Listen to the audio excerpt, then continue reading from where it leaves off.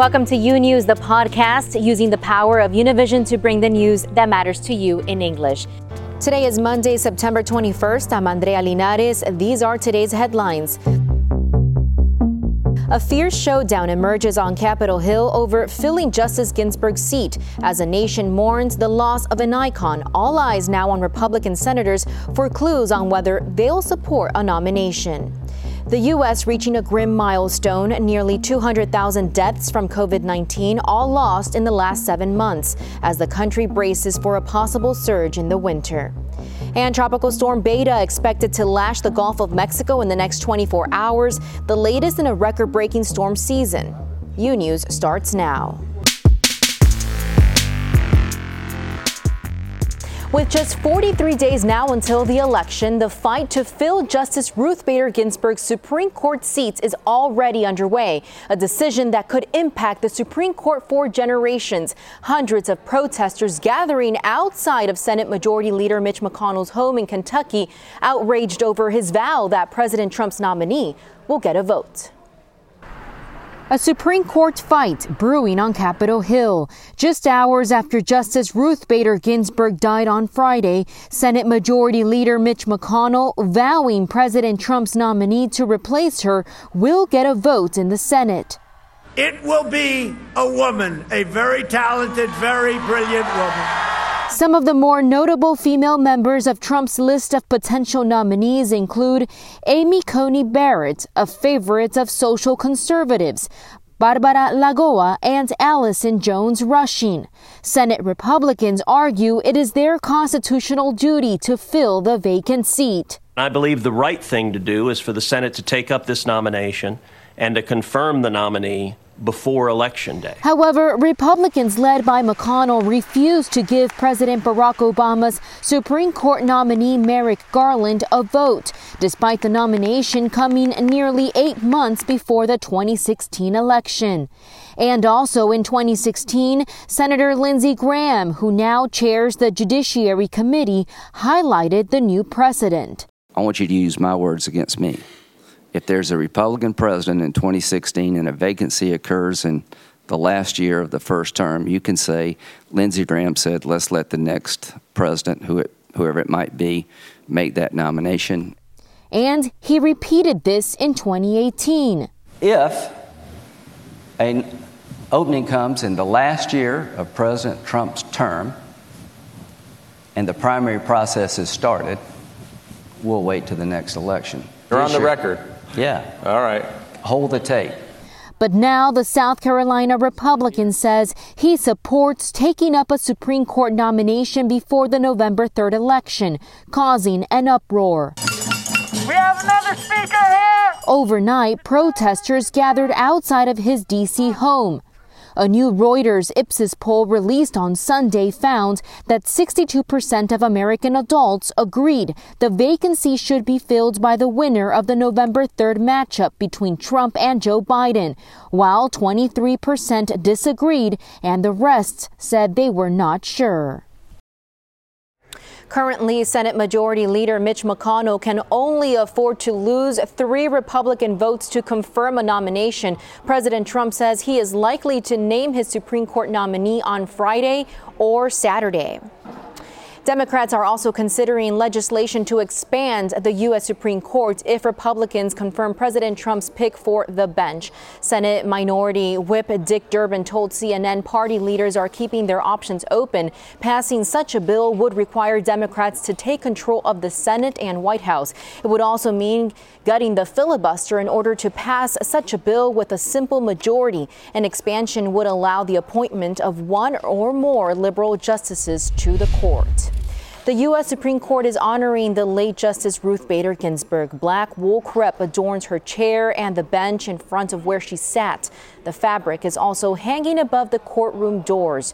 The court's press office says the tradition of draping fabric for justices who have died goes back to at least 1873. Meanwhile, Democratic presidential nominee Joe Biden slammed President Trump and leading Senate Republicans for trying to rush a replacement for Justice Ginsburg. Also today, new details emerging on who's on President Trump's shortlist to fill that seat, among them a Latina. Edwin Pitti has the details from Washington, D.C. Edwin. Andrea, before we get into the battle to see who is going to replace Justice Ginsburg, I would like to show you a little bit of the situation right outside the Supreme Court here in Washington, D.C., where thousands of people have even traveled to the nation's capital to pay their tribute to Justice Ginsburg. A lot of people dropping off flowers, candles, a lot of messages, even a lot of moms bringing their daughters as a way to pay tribute to the legacy of Justice Ginsburg. But like you were saying, former Vice President Joe Biden and also Democrats in Congress do not agree with the way President Trump and the leadership of Republicans in the Senate are fighting to move forward a new justice for the Supreme Court, because they say that they should wait until after the election. But right now, we do know that the list of President Trump is pretty narrow. It's only 4 people there, but the 2 that are getting more attention right now are Amy Coney Barrett. I can tell you that she's a 48-year-old federal judge of the 7th District Court of Appeals. She was an assistant to the late Justice Anthony Scalia. She's a Catholic, has 7 children, and she's against abortion. Also, another person that is getting a lot of attention is Barbara Lagoa. She was the first Hispanic judge to be part of the Supreme Court in the state of Florida. She has 3 children. She's a 52-year-old, and also she was part of the legal team of the family of Elian Gonzalez. She is a Cuban American. Now, talking about the situation inside the Senate, Republicans need 51 votes to approve the nomination of President Donald Trump that he said it will be announced between Friday and Saturday. But right now, 2 Republican senators have said that they are not going to support any nomination before the election. One of them is Senator from Alabama, Lisa Murkowski, and also Senator from Maine, Susan Collins. If Republicans, 2 more of them, come forward and say that they are not going to agree with this, that would be the end of the nomination for President Donald Trump, unless he wins the election in November, so they can move forward with that right now. That's my report live from the Supreme Court. Andrea, back to you.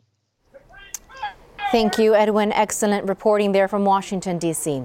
And joining us now is Charles Zeldin. He's a political science professor at Nova Southeastern University. Thanks so much for joining us once again right here on U News, Professor. Welcome. So we've already seen President Trump and also many key Republican members of Congress express their intention to replace Justice Ginsburg as soon as possible.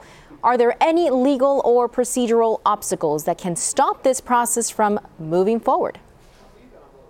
No, actually, the president has every right to name a replacement, and Congress normally takes it up.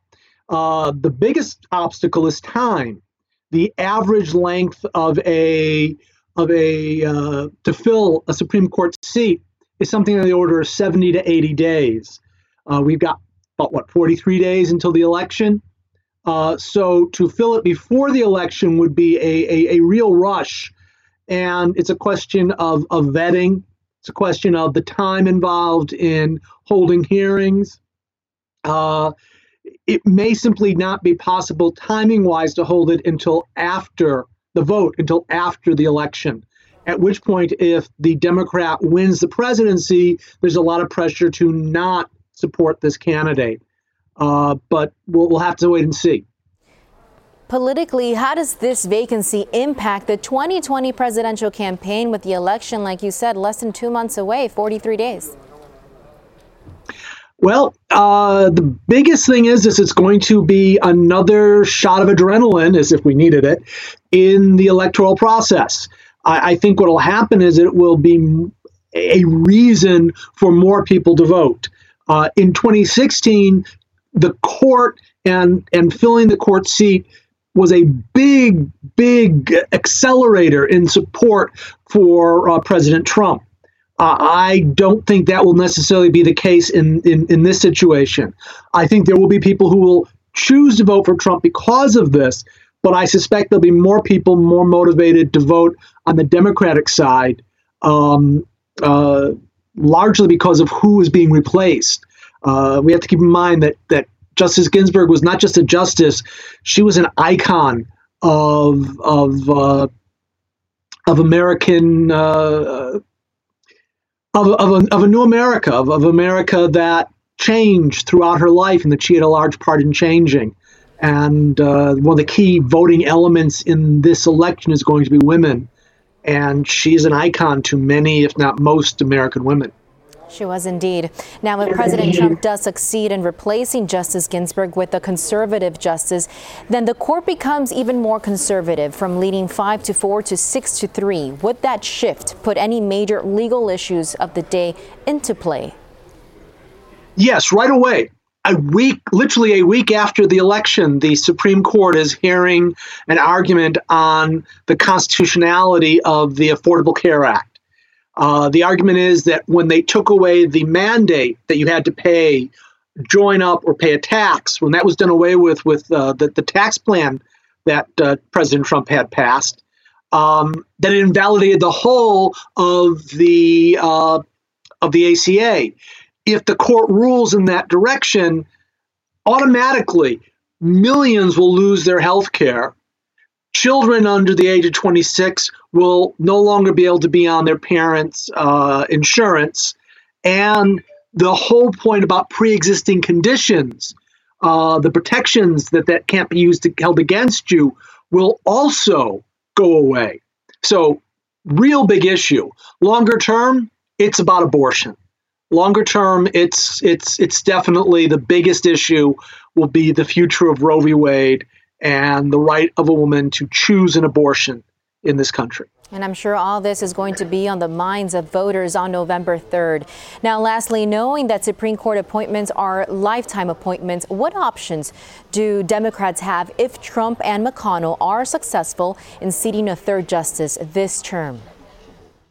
If they shove through a new justice, and the general take is that this was illegitimate, that this was done as a power grab, this was done because they feared that they were going to lose power, or if it's done after the election and Joe Biden wins, that it's done to take away this seat from the new victor, it gives power. It gives support to the Democrats to do a few things that they've been thinking about already. One is ending the filibuster in the Senate.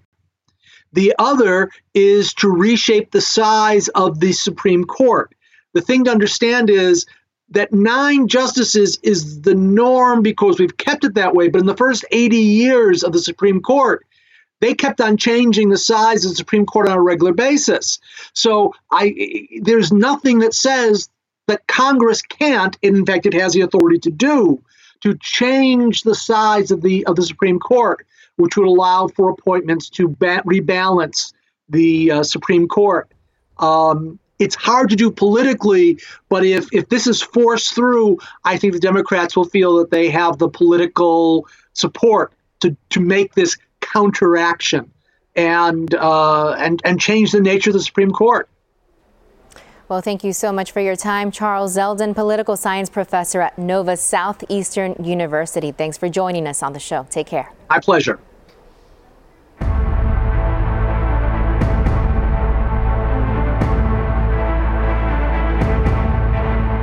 And now let's go to the latest on the coronavirus pandemic. Cases heading the wrong direction as experts fear what might happen during the fall and winter. This as the CDC makes changes to its guidance on testing as the president continues to promise a vaccine soon. Lorraine Cáceres has the latest developments. The number of coronavirus infections nationwide rising again to almost 40,000 on Sunday, a possible early indication that cases could soon be moving in the wrong direction. Since mid to late July, the overall 7-day average nationwide was on the decline, but in recent days it has ticked upward along with the 7-day average of new deaths, a trend that's being registered in every region of the country. Meanwhile, the president standing firm on his promise, contradicting the director of the CDC again on Friday, saying a vaccine will be available for all Americans by April. We'll have manufactured at least 100 million vaccine doses before the end of the year. and likely much more than that. Hundreds of millions of doses will be available every month. BioNTech and Pfizer, one of the vaccine developers, announcing they are going to, quote, adapt their trials and apply for approval by the end of October. This, as a new ABC Ipsos poll shows 69% of Americans don't have confidence in the president's vouching for a vaccine. There are actually a lot of people who really trust science, but are concerned that there is political pressure that's driving the approval process. As the country grapples with the ongoing pandemic at the Lake of the Ozarks in Missouri, more than 100,000 people showing up for a bike fest. No masks in sight. You could ask every biker or whatever, anything going on in the world, it ain't going to stop us riding. And now in a confusing back and forth after saying on Friday on their website, the CDC saying that the virus is in fact airborne, something that scientists have been saying for a while. The CDC today, just moments ago, reversing on that, saying a draft version of proposed changes to these recommendations was posted in error to the agency's official website. Now, on another important note, the Institute for Health Metrics and Evaluation at the University of Washington is saying that by January 1st, 378,000 Americans are expected to die due to COVID-19, a number reversed down for 415,000 previously predicted. Back to you, Andrea. Wow, scary to hear those numbers. Thanks so much, Lorraine, for that report. Meanwhile, the U.S. is reaching a grim milestone, nearly 200,000 deaths from COVID-19, all lost in the last 7 months. The virus targeting victims of all ages, genders, and races, and disproportionately targeting Latinos. Fabiola Galindo has the details. A prediction that was unimaginable is now being exceeded. The country is mourning 200,000 COVID deaths, according to the Johns Hopkins tracker, almost a month before it was expected back in March.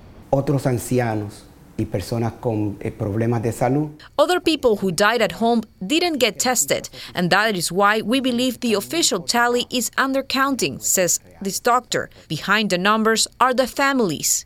La mantenía con Dios. I asked God to give him another chance, says Susie Piscoya. Her father died 7 days ago after 2 months of battling the coronavirus at a Miami hospital. The nurse told me that my dad will die within 1 hour. Most of my family spoke to him. He could only hear us, and at 3 a.m. he died. A surge of new infections is expected during the fall and the winter. Los grandes brotes y focos de infecciones, especially at family gatherings, says the doctor, when people relax precautions, thinking they won't get sick. With the latest numbers, the projections by the experts have changed. They are calculating now that by January of next year, COVID-19 deaths could be doubled, and they will be combined with the flu season. With the return to classes, a student in this school in Massachusetts was sent to class even after testing positive. Now dozens of classmates are in quarantine. It's just really frustrating. I feel like I'm threatening my family's health. And while the country mourns, many think the deaths could have been avoided with a mask use mandate. It should have been a mandate because so many people think now it's all over. The virus is here to stay. Well, you gotta take precautions because you could die, like my father. In New York, Fabiola Galindo, U News. In other related news, President Trump will not attend the United Nations General Assembly in person this week, the latest display of how the coronavirus pandemic is upending U.S. diplomacy. The annual meeting that starts today usually draws world leaders to New York for several days, and Trump has often used his address to frame his foreign policy in domestic terms. But this year, because of COVID-19, many world leaders are sending recorded messages instead. It was not immediately clear whether Trump would take part virtually. A woman accused of sending a letter poisoned with ricin to the White House was arrested as she tried to enter the U.S. from Canada. According to law enforcement officials on Sunday, the woman was carrying a gun at the time of her arrest. The suspect is believed to have mailed the letter addressed to President Trump from Quebec. Tests confirmed the presence of ricin after it was intercepted by law enforcement at the White House mail screening facility. More of U News after this short break. Imagine a daily newscast that speaks to you about your world in plain English. Each weekday, we partner with Hispanic America's most trusted news source to bring you the stories from home and abroad that matter to you. The Senate will turn itself into a courtroom. The private border fence is being installed. A police officer and 3 people were killed inside a Jewish supermarket in Jersey City. U News covers the news of your world and makes it easy to understand. Your world, your news. U News on Fusion. Welcome back to U News. Tropical storm Beta is eyeing parts of the Lone Star State. Beta has 60-mile-per-hour winds and could make landfall either late Monday or early Tuesday. A storm surge warning is in effect from Port Aransas, Texas to Cameron Parish, Louisiana. Those areas could see up to 4 feet of storm surge. Evacuations have been issued for some areas, including Galveston Seawall and Jamaica Beach.